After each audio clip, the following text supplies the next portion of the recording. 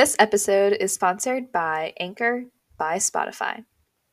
If you haven't heard about Anchor, it's the easiest way to make a podcast, and Ashley and I can definitely personally vouch for this. First of all, it saves you a bunch of time, so we don't really talk about this, but Ashley and I both have full-time jobs, and we don't really live close by each other, so we just get together once a week, every week, and talk about our podcast. And Anchor.fm helps us a lot to get everything out there and ready to go for you all to listen to with not a lot of time needed. So first of all, Anchor will distribute your podcast for you. So it can be heard on Spotify, Apple Podcasts, Google Podcasts, and many more. There are also creation tools right in Anchor that allow you to record and edit your podcast right from your phone or from your computer. Also, Anchor is free, and even though you don't have to pay any money, it actually allows you to make money from your own podcast, even without a minimum number of listeners. It's everything you could possibly need to make a podcast for free in one place.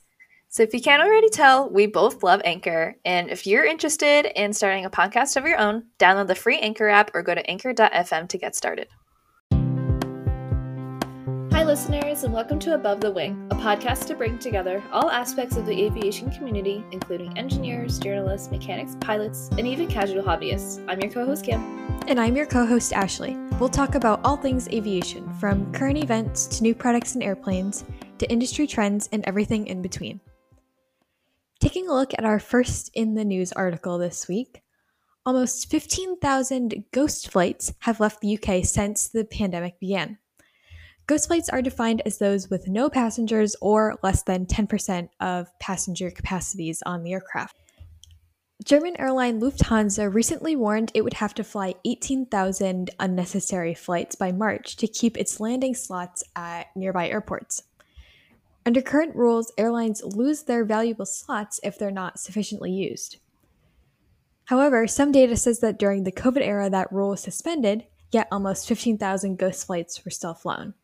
So, this article sort of begs the question, why are they still flying these flights if, data is showing that they didn't have to? And then it also becomes, such a climate issue too. Like, flying these massive airliners is obviously not the best for the climate. So it begs just another concern there as well. So hopefully this, as the pandemic lessens, it gets better, but definitely not great news. Yeah, this isn't the first time I've heard of this either. I feel like this is such a weird gray area that appeared exclusively because of COVID. So yeah, like you said, I hope this gets resolved soon because we definitely don't want to be wasting time and fuel. Moving on to our next headline, Lockheed Martin scraps a $4.4 billion deal to buy Aerojet Rocketdyne amid regulatory roadblocks. The FTC, or the Federal Trade Commission, sued to block the deal. The FTC said that they feared the deal would allow Lockheed to use its control of Aerojet to hurt other defense contractors. When the deal was originally announced in late 2020, critics said that the merger would give Lockheed a dominant position over solid fuel rocket motors, which is a vital piece of the U.S. missile industry. The Lockheed Martin chief executive said that the acquisition would have improved efficiency and cut costs for the U.S. government, but terminating the agreement was in its stakeholders' best interest. Aerojet Rocketdyne said in a separate statement that it still expects strong future performance despite the fact that the merger was called off. So I feel like this merger was very controversial from the beginning, and I am glad that the FTC stepped in just to make sure all was well. I think this was the right decision on behalf of Lockheed Martin and Aerojet Rocketdyne. Yeah, I agree. It definitely sounds like they came to a good end all for this. Mm-hmm. Moving on, a Chinese ship allegedly used a military-grade laser to illuminate a Australian P-8A aircraft. It is currently unclear what type of laser device was used, though it could have been an onboard laser designator or a laser rangefinder. Now, while the use of lasers are unlikely to cause damage physically to an aircraft, the intensity of the beam could distract the pilots or even cause injury to their eyes. I think a couple episodes back, I covered a news article about this happening in the GA world, and it's like really scary to see this happening, like on the on the military side of things, especially military grade lasers. So that was definitely some scary news, and it sounds like they're taking legal action to sort of make it right. So hopefully that turns out okay.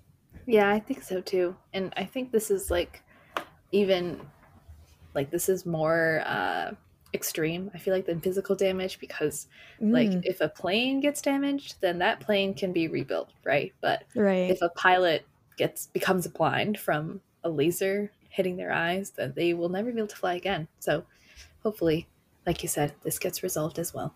Yeah, it's a good point. Moving on to our last headline, all Singapore airline flights will use SAF from quarter three. Blended SAF or sustainable aviation fuel will be provided by ExxonMobil.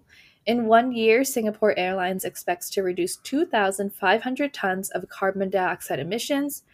Blended SAF will include unmixed SAF supplied by Neste from used cooking oil and waste animal fats. Exxon will then blend the unmixed SAF with refined jet fuel, and Singapore Airlines is committed to achieving net zero carbon emissions by 2050.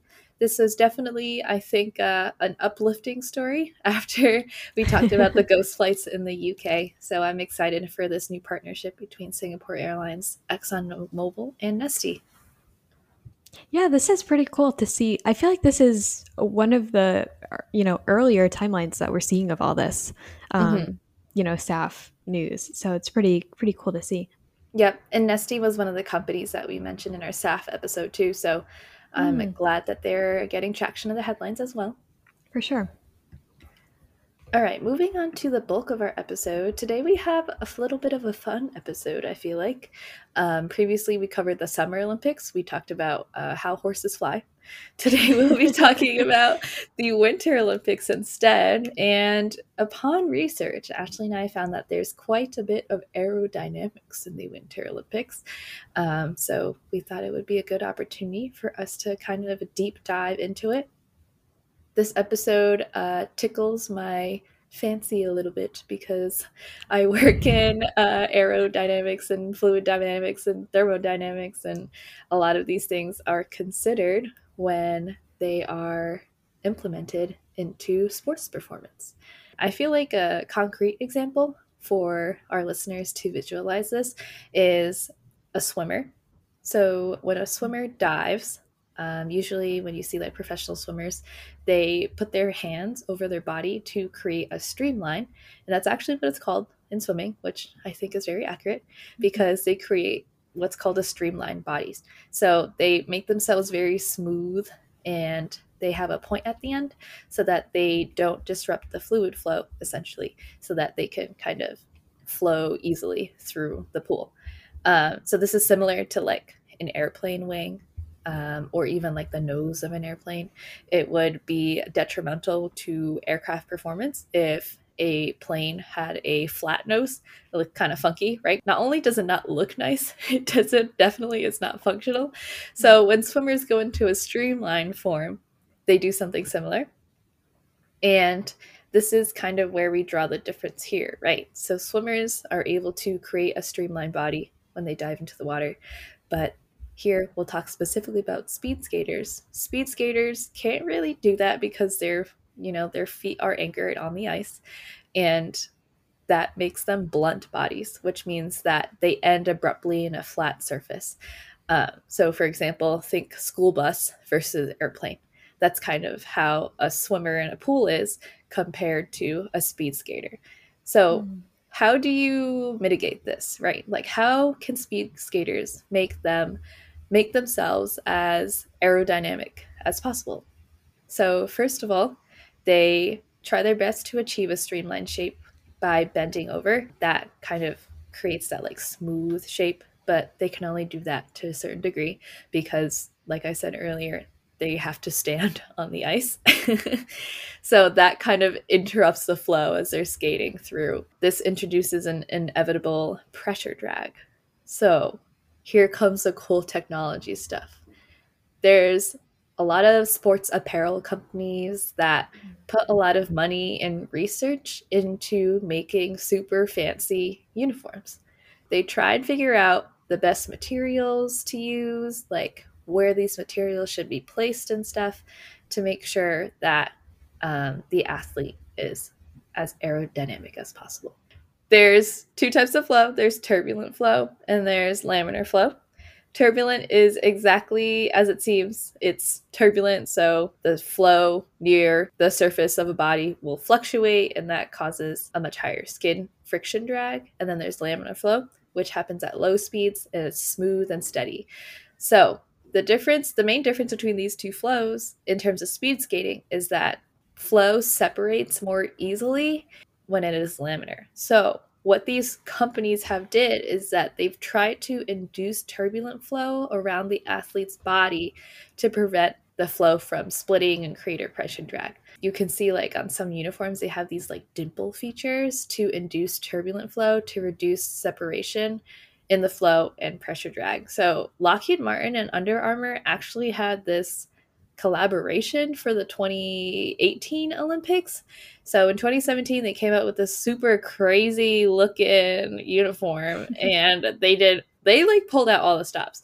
They did computational fluid dynamics. They stuck these suits in the wind tunnel. Like they literally did everything that like an aerospace company would do, but they used it for Olympic uniforms. And I thought that was pretty cool. That was pretty cool.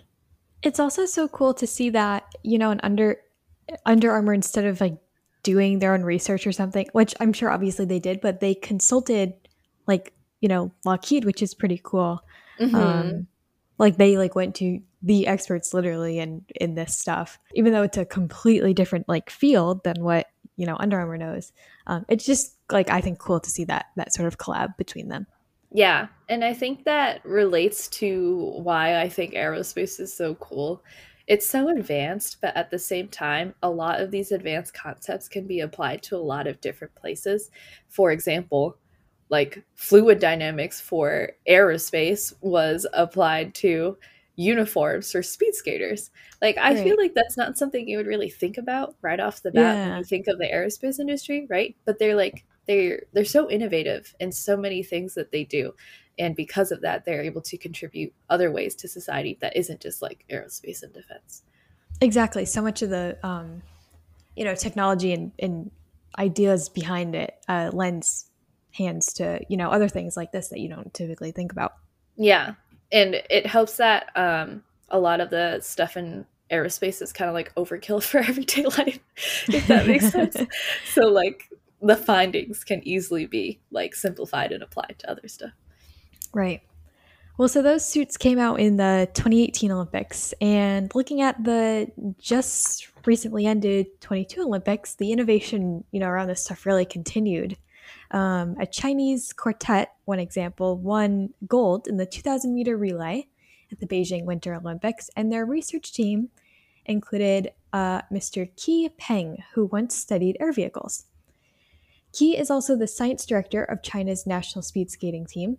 And during practice, his team collected data via multiple sensors based on the athlete's movements, muscle strength, and details involving their skate blades. And during one practice, it occurred to Qi that the route planning algorithm of, commonly used in aircraft can also be used to help design optimal glide routes for skaters. So That's insane. I know a function that he focused on, isn't it? Yeah. Like it makes so much sense. Like when you think about planning of glide paths, like in aviation, Mm-hmm. like that are used every day by like everyday pilots now, like that's like everyday technology, Mm-hmm. like is now used for these skaters. So he built a model for each individual skater that would include their gliding routes, thrust power, balance, and swerve control. So like I said, these were custom to each skater based on their height, their typical gliding postures, muscle energy consumptions, angles of their arm swings and leg kicks that they would like do during their like their runs. And then he was able to produce optimal plans for their energy distribution. So thanks to all of this, he was able to achieve a 10% increase in speed during each typical skating race. That's insane. That's literally insane. So that's crazy that he literally was like, sure, you guys could just be like practicing and getting better, but let me like actually get you guys the numbers on this stuff. Like it's just really crazy. It's really cool.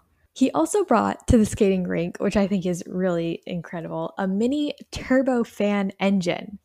And this is a type of air breathing jet engine widely used in aircraft propulsion. So the turbofan engine provides thrust to the skater who like wears it on his back, essentially like a backpack. And some background on this, during training, skaters tend to slow down involuntarily when they're gliding at high speeds, and this prevents them from grasping the speeds at hypervelocity. So this boost from the turbofan engine allows them to grasp how to control their body at top speeds. So this is more practice for them based on, from the energy that they're getting from this thrust. So yeah, I mean this technology as well has been used in alpine skiing now, half pipe skiing, and freestyle skiing based on Key's sort of light bulb moment during practice with these people. He said, quote, "I am proud that I can play a part in the training of our country's athletes for the Beijing Winter Olympics, especially when I'm inspired by aviation technology." So he definitely, this guy definitely knows what he's doing when it comes to, all the crazy science behind this stuff.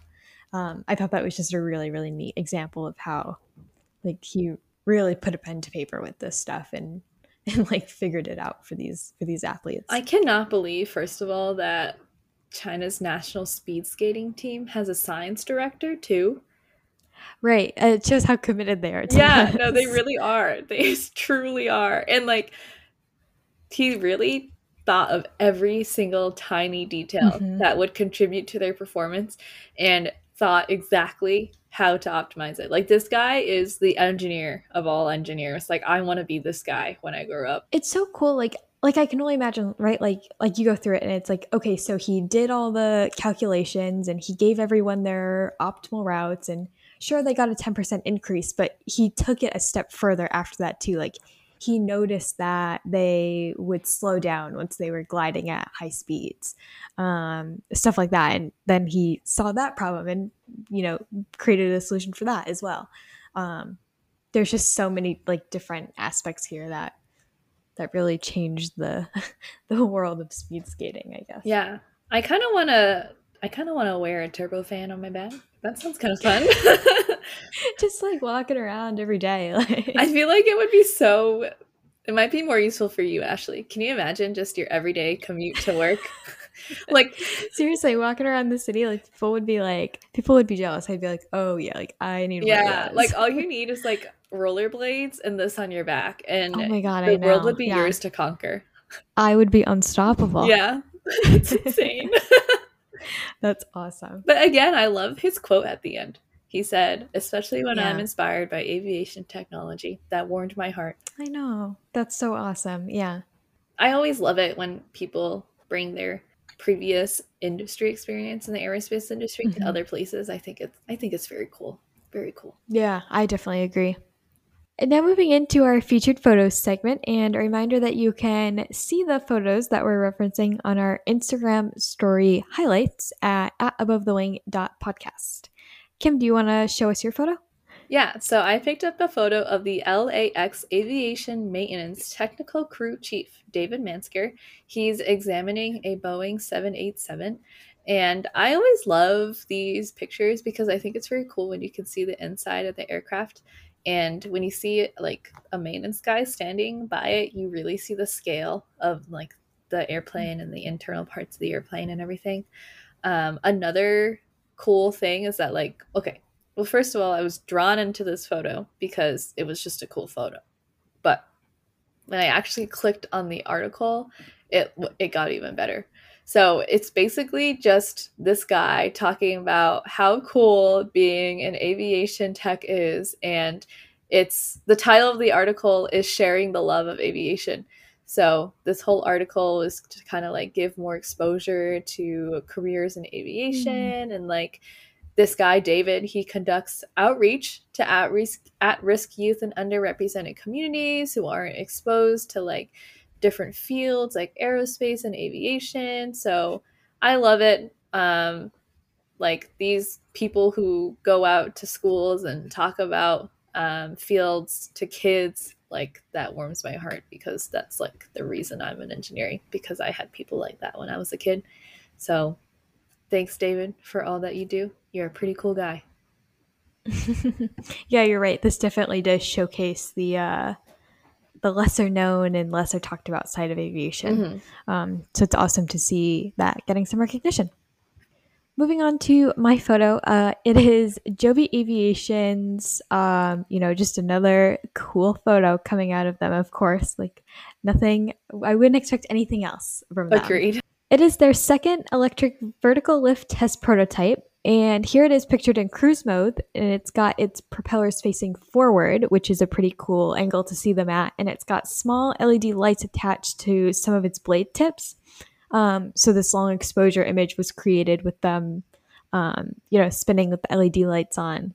And it's, you can tell it's out in some eerie, it's tough to tell if it's actually out on an airfield or, in their testing facilities maybe or something. But I think like the scale of it just looks so much larger too than I sort of originally imagined. Maybe it's just the light sort of throwing me off, but I don't know. I thought it was cool to really start to seeing this stuff come together in photos. Yeah, I agree with you. I feel like the previous photos we've seen have been mock-ups of it flying, but seeing Right. a photo of it like actually sitting on the ground like really puts things into perspective. The propellers look a lot bigger than I thought they were. Yeah, yeah, exactly. They do. So much bigger, which is cool. Yeah. Well, that wraps it up for us this week. Thank you so much for listening. As always, if you want more Above the Wing podcast, you can check us out on Instagram at abovethewing.podcast. Thanks for listening.